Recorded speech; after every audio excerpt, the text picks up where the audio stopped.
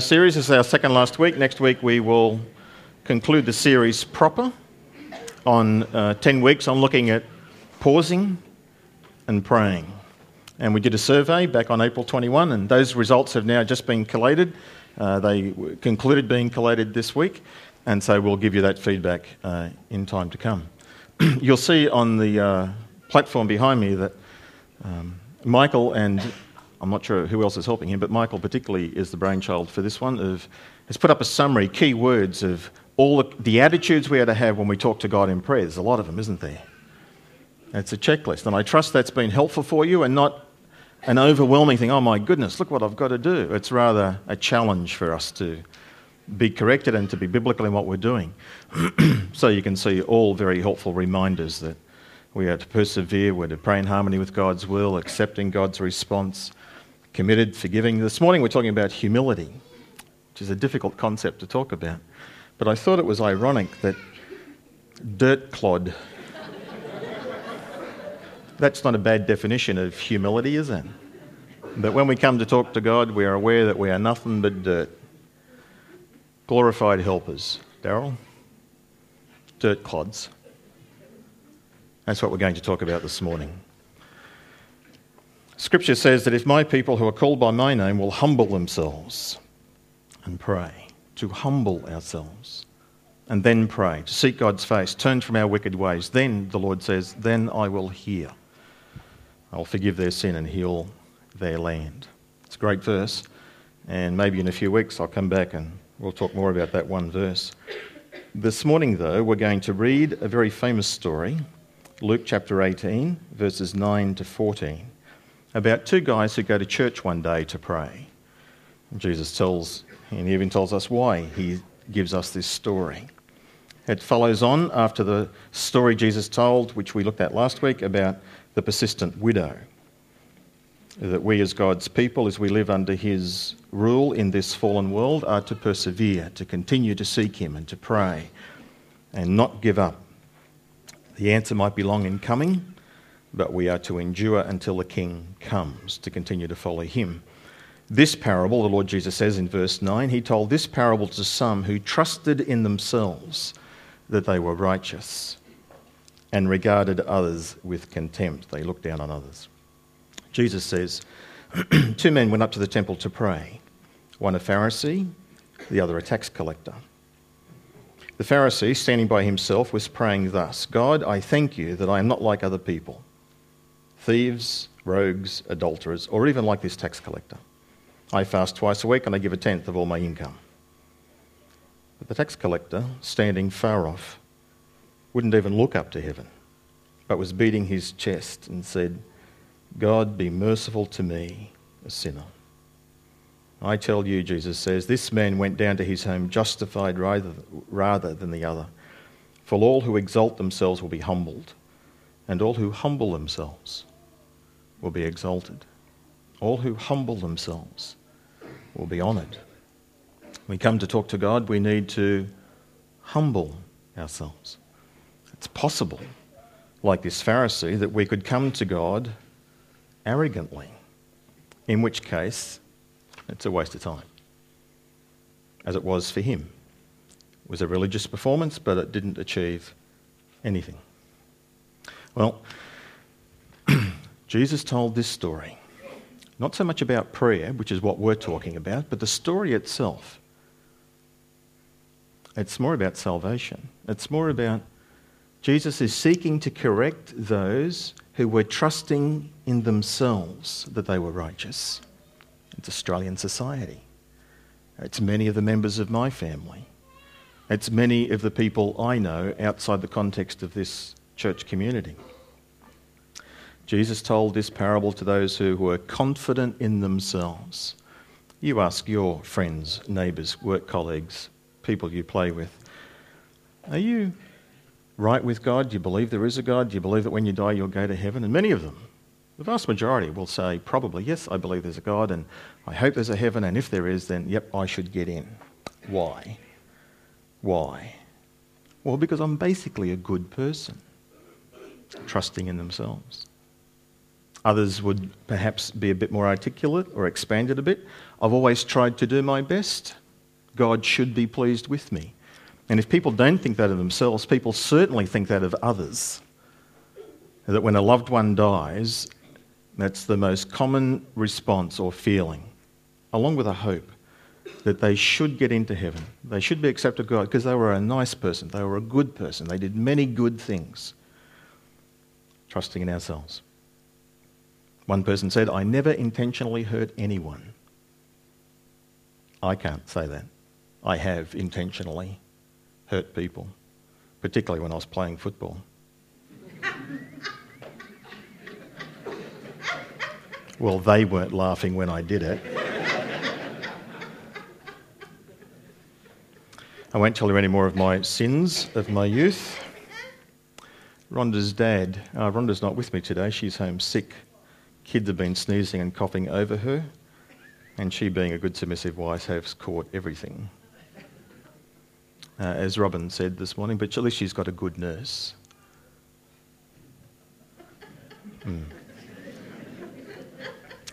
Rhonda's dad, I asked him, did he believe in God? Yep. You're going to go to heaven? Yep. Why? Because I keep the golden rule. I try to do unto others as I want them to do unto me, trusting in himself, in his own abilities. It's very common, isn't it? Or I've kept the 10 Commandments.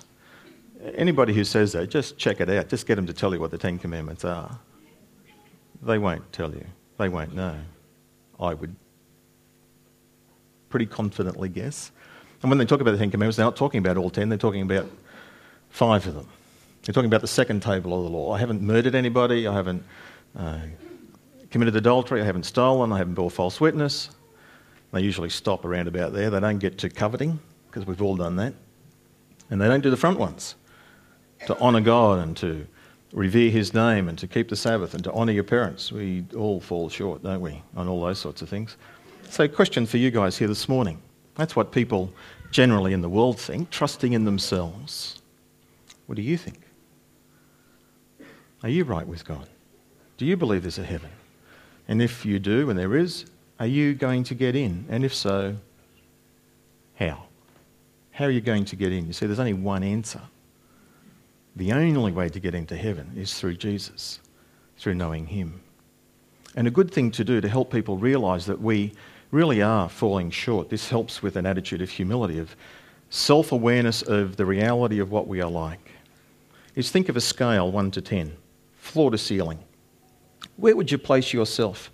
Now, do this exercise yourself now. Where would you place yourself in terms of moral goodness, fairness, a nice, genuine, sincere sort of a person? Where would you place yourself? More to the top? There wouldn't be too many of us that would place ourselves down here, would there? I wouldn't think so. Some might, but most of us would be in the middle and maybe a bit up a bit. Well, then say this. If you use this exercise with others, think about Mother Teresa, who was an outstanding lady, now gone home to be with the Lord. Or Billy Graham. Likewise. Marvellous, greatly respected, man of great integrity. And I'm not sure, has he passed away? Not yet. Remarkable man, you know, everybody respects him who's heard of him, particularly in the United States. Billy Graham and Mother Teresa would place themselves about number 2 or 3. That's where they would place themselves. If they would place themselves there, now where would we place ourselves? We can't make it on our own. Jesus told this story to those who were trusting in themselves. Maybe also to get your head around it a little bit. I'm not saying that we're all the same. I don't think that's true. I think some people are nicer, better, wrong word, more godly than others. I think there are differences. And even if the differences are like Mount Everest and some other hill, in our perception we might think these people are outstanding. Mother Teresa, Billy Graham. But others are like this. Maybe even we are like this. But the comparison is not between ourselves.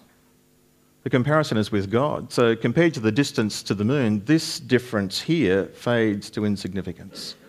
Because from the distance of the moon, Mount Everest and the other hills just all appear to be on a smooth, flat surface, don't they? Well, that's how God sees us. Notice how the parable begins. 2 men went to the temple to pray. That's God's perspective. 2 men. 2 equal humans, fallen. One a Pharisee, one a tax collector. Morally, in their own perspectives, they were maybe thinking of themselves like this. Certainly the Pharisee would have been. And we are revealed that the tax collector is certainly greatly humbled on this occasion. 2 men. Heaven's perspective, we're all made in the image of God, we're all important to him, we all matter to him. That's why Jesus came. Jesus told this story to people who trusted in themselves in order to bring a correction to them. The Pharisee is the hero of this story. Think about this. 2 people went to church today. One is a regular churchgoer, a religious leader, who has devoted themselves to serving God and learning about the things of God. Another person who went to church today is someone who is selfish, who is dishonest, and who is greedy, who has a job where he has no qualms about ripping people off to his own advantage. 2 people went to church today. Both prayed. Which one do you think God heard? Well, of course, the religious one, the righteous one, the one who has devoted himself to the things of God. In the story, the Pharisee. That's what you're expecting. That's what the Jews would have been, as they heard this story, would have been sensing where this story was going. But there was a great reversal because this Pharisee, this religious leader, this person who was trusting in himself, was wrong about himself, and he was wrong about the tax collector, and he was certainly wrong when it came to the things of God. The passage says he went into the temple and he stood. That's not unusual or anything strange about it. He probably also lifted up his arms and his face to heaven, a typical pose or position, posture for the Jews to pray in. And the passage then, depending on your English translation, because the Greek can go in all different sorts of directions, he prayed about himself, he prayed to himself, in other words, he was talking just to himself, by himself, and he prayed out loud for others to hear. Not God, others. What did he pray? Well, he begins appropriately, but it's just a mere empty formality. God, thank you. That's appropriate. But for him, from that point on, thank you that I am so marvellous. Thank you that I'm not like other people. And he lists them. I'm not an extortioner, I'm not unrighteous, I am not an adulterer, and I am not like that tax collector. Which seems to imply that as he's standing there and he's praying and his eyes are open and his heads are elevated, he's also looking around to see who is here. And he exposes this poor tax collector and condemns him with this list of extortioners, the adulterous and the unrighteous. And then he tells God not only what he's not, now he's going to tell God what he does. I fast twice a week and I give 1/10 of all that I get. God, you should be really impressed with me, trusting in himself. Don't need forgiveness, don't need anything, doesn't ask for anything. What has God got to do in response? Nothing. Did God hear him? Well, God hears all things, doesn't he? Did God bless him? No, the passage says he went away empty-handed at the end. I fast twice a week, Mondays and Thursdays. The Old Testament law instructed the Jewish people to fast once a year. Lord, I do it twice a week. Why Mondays and Thursdays? Well, on Mondays, they think Moses came down from the mountain. Thursdays, he went up the mountain. Jewish tradition. It could very well be another reason. Mondays and Thursdays was market day in Jerusalem, and that was the day when fresh meat arrived. Fresh produce. So on those days, what a great to say, oh, no, I'm fasting today. Sorry, no, can't eat.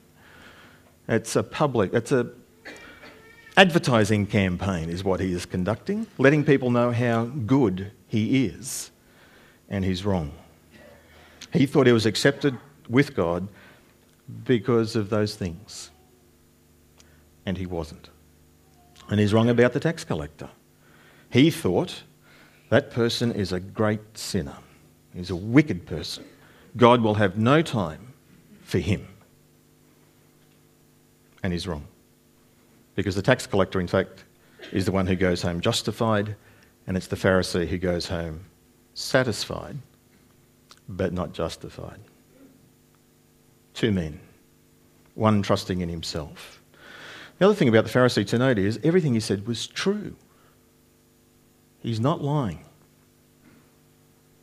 So humility is not just being honest. It's being honest, but there's another dimension to it. There's another attitude that comes with this honesty. There's something missing for him. As one commentator said, Leon Morris, it's not that the Pharisee hasn't gone down the road far enough, he hasn't grown enough spiritually. The fact is that he's on the wrong road. He'll never make it. We can't do it by ourselves. We have to be like the tax collector. We have to come to God, aware of our own sinfulness, and to ask him for mercy. That's what this dear tax collector man does. He stood afar off. I'm not sure exactly what that means. He stood afar off from the front. He stood afar off from the building. He stood afar off. It's like he came to church and he stops in the foyer. There are people in our community who have that attitude as well. They don't want to darken the door of the church. They don't want to come in because the roof will cave in on them. You've heard all those sorts of things. Or some of them genuinely feel it. I've had people ask me for permission. Would it be okay if I came to your church? It's like a club, you know, and you're not allowed in unless you have permission. That's how they think of it. So I told them no, they weren't welcome. No, I didn't. I mean, of course you can come.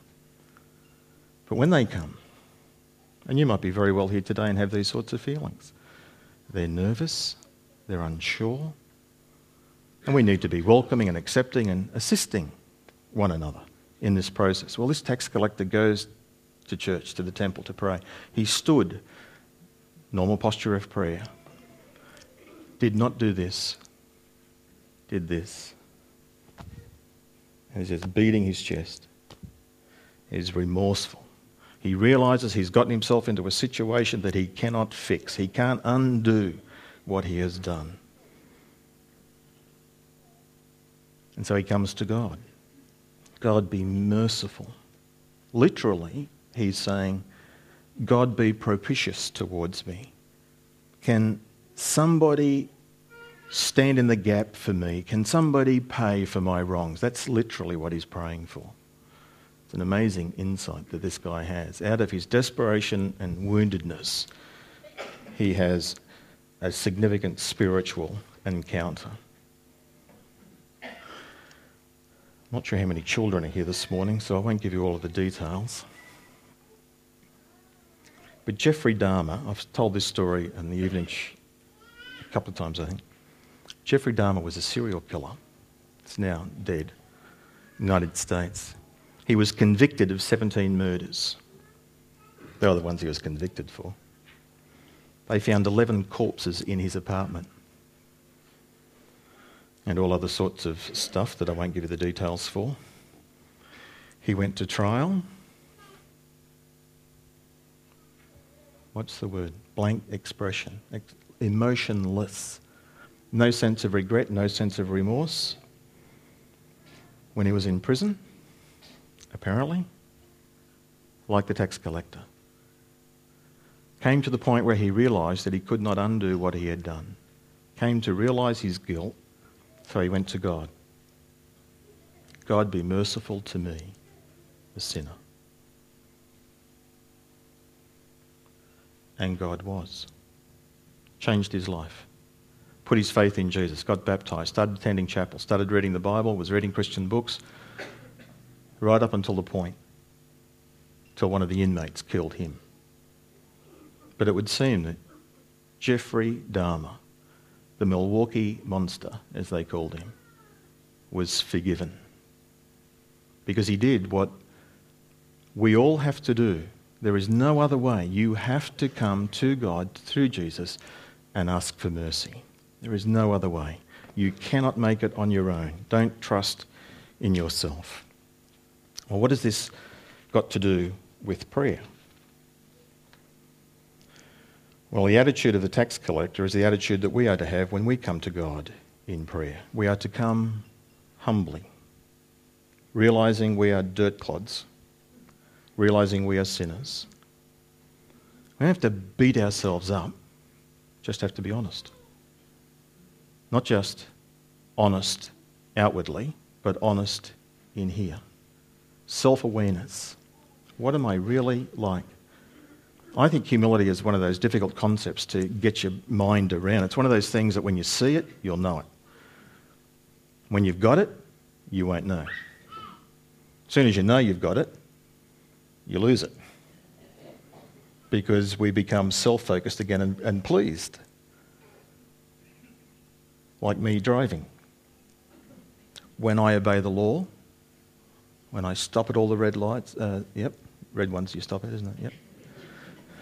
When you stop at the stop signs, when you let people in, there's a little pride that rises in me about what a good little boy I am, of how well I obey the law. And I still stumble, and I occasionally don't follow the rules of the road, particularly if I'm by myself. I bend them, overstep the mark, and then feel I shouldn't be doing that. It's like that. When you have humility, you don't know you've got it. It's an attitude that you are demonstrating to others. It is not self-deprecation. It's not grovelling in the dust. This is my best attempt, and I might be clearer when I talk about what it isn't. But humility is a genuine sense of being unworthy. That God has been very gracious to us, and we genuinely are aware we don't deserve it. It's that sense. That's getting to humility. It means that humility means we are prepared to go through the pain of this self-examination of what am I really like? Not what do people think I'm like, because we can all pretend and put on a good game, but what am I really like inside? And being prepared to confess it and to forsake it. Humility is having a true sense of dependence on God. I am a humble person when I am relying on Him. Not on common sense, not on my own abilities, but genuinely, Lord, I need your assistance in this. It's a true, genuine sense of reliance, dependence. Humility is avoiding arrogance and pride. What isn't it? Have I got humility? Ask yourself the question. Don't answer if I have. You can measure your lack of humility by these things. Do I have a hunger for the praise of others? Then that's a weakness and it's not humility. A hunger for the praise of others. I want others to notice me and I want others to praise me. I want others to tell me how good I am. That's not humility. Or you have a desire for recognition, position, prestige. You're in the habit, you lack humility if you're in the habit of comparing yourself with others. Mount Everest and the hill. If we're doing that, we're lacking humility. We lack humility, you can measure it by how often you feel hurt or slighted when you are criticised or even slandered against. That welling up within of self-defence and wanting to defend yourself and make it right, that's not humility. A person came to Abraham Lincoln one day, just to illustrate that point, and said to him, Edward Stanton says that you're a fool. Abraham Lincoln's response, if Edward Stanton says I'm a fool, then I must be a fool. Because Edward Stanton is a very astute man and he makes usually very good decisions. Now that's humility. That's no desire to protect myself, to avenge myself, or to hurt the other person, or to right the wrongs. It's leaving it with God. Like I said, humility is something you experience more readily than I can certainly define or describe it. But when you see it in another person, you'll know it. The principal of the theological college where I was trained was a humble man. one of the humblest I have ever encountered. Ron Rogers was his name. Ron had a photographic memory. You could ring him on the phone and he could quote to you the Greek New Testament. You could say, I'm struggling with this word. He would tell you where it is, where it was. A massive intellect, who through all of his academic career only had his name published once in a footnote, in a commentary by Gordon Fee on 1 Corinthians. References Ron's paper on being baptised for the dead. All of that aside, what was Ron like? When students turned up to college for the very first time with their suitcases or whatever, he just wore normal clothes. You wouldn't know he was the principal, didn't wear his name badge or anything like that. He behaved more like the janitor. He would pick the bags up. He would take the student to their bedroom, wherever they were staying in the dorm. And then they would learn later that was the principal of the college. Humble man who was self-effacing, very humble. Ever you praised him publicly or even to his own face, he would drop his eyes, never sort of absorbed it, returned it. A great model and example, to follow and for us to grow into. There's a wonderful verse in 2 Kings 22 verse 19, says this. This is King Josiah. There's just been a prophet given a message of judgment. Things are going to go bad. This is then what the Lord says to him because of his humble response. The Lord says, because your heart was responsive and you humbled yourself before the Lord when you heard that I had spoken against this people and against this place, and because you tore your robes and wept in my presence, I have heard you, says the Lord. Because your heart was responsive and you humbled yourself before the Lord. That's humility. Responding appropriately to God as the one in authority over us. It's not surprising or accidental that the story following this is the one about children coming to Jesus, because that's how we are to come. Just like children, we don't come to give, we come to receive. We are needy and we need God to be working in our lives. The purpose of this parable is to challenge and to correct those who were trusting in themselves and then looking down on others. That's what pride does. It lifts us up and then makes us look down on others, comparing ourselves with one another. Are you right with God? When you die, will you go to heaven? How do you know? How do you know? There's only one way, and that's through Jesus. This passage reminds us that God is open to all. The lowest of the low, highest of the high, anybody and everybody can come. The children came. The tax collector came. You can come. But we need to be humble, honest, realistic, not bragging and not trusting in ourselves. Here is a wonderful promise. When sinners, even those who are selfish, dishonest and greedy, like the tax collector, when sinners approach God for mercy, you always get it. He freely and instantly grants it, and there is no probationary period. So, brothers and sisters, in this Pause and Praise series, let us approach God, genuinely aware that we are not worthy of any of his goodness to us or his grace to us. But because of that, he has been good and gracious to us. We can come, not because of who we are, but because of what he has done. When we come to God in prayer, let us approach him with a true sense of reliance. Not just mouthing the words, but genuinely, Lord, I need your help. I need you helping me in this. In your work situation, in your relationships with your kids, whatever is going on in your life, Lord, I want you working with me in this. I want your help, relying on him. And if we're going to pray humbly, then it's prepared to face the very painful experience of self-examination, honest self-examination of where am I at really, compared to God's standards, compared to what he instructs in his word. How's my language? How's my loving deeds of service? How's my thoughts? as my attitude towards others. All of those things. And not pretending anymore, but confessing and fixing up as he enables us. Let's pause and pray. Let's pray together.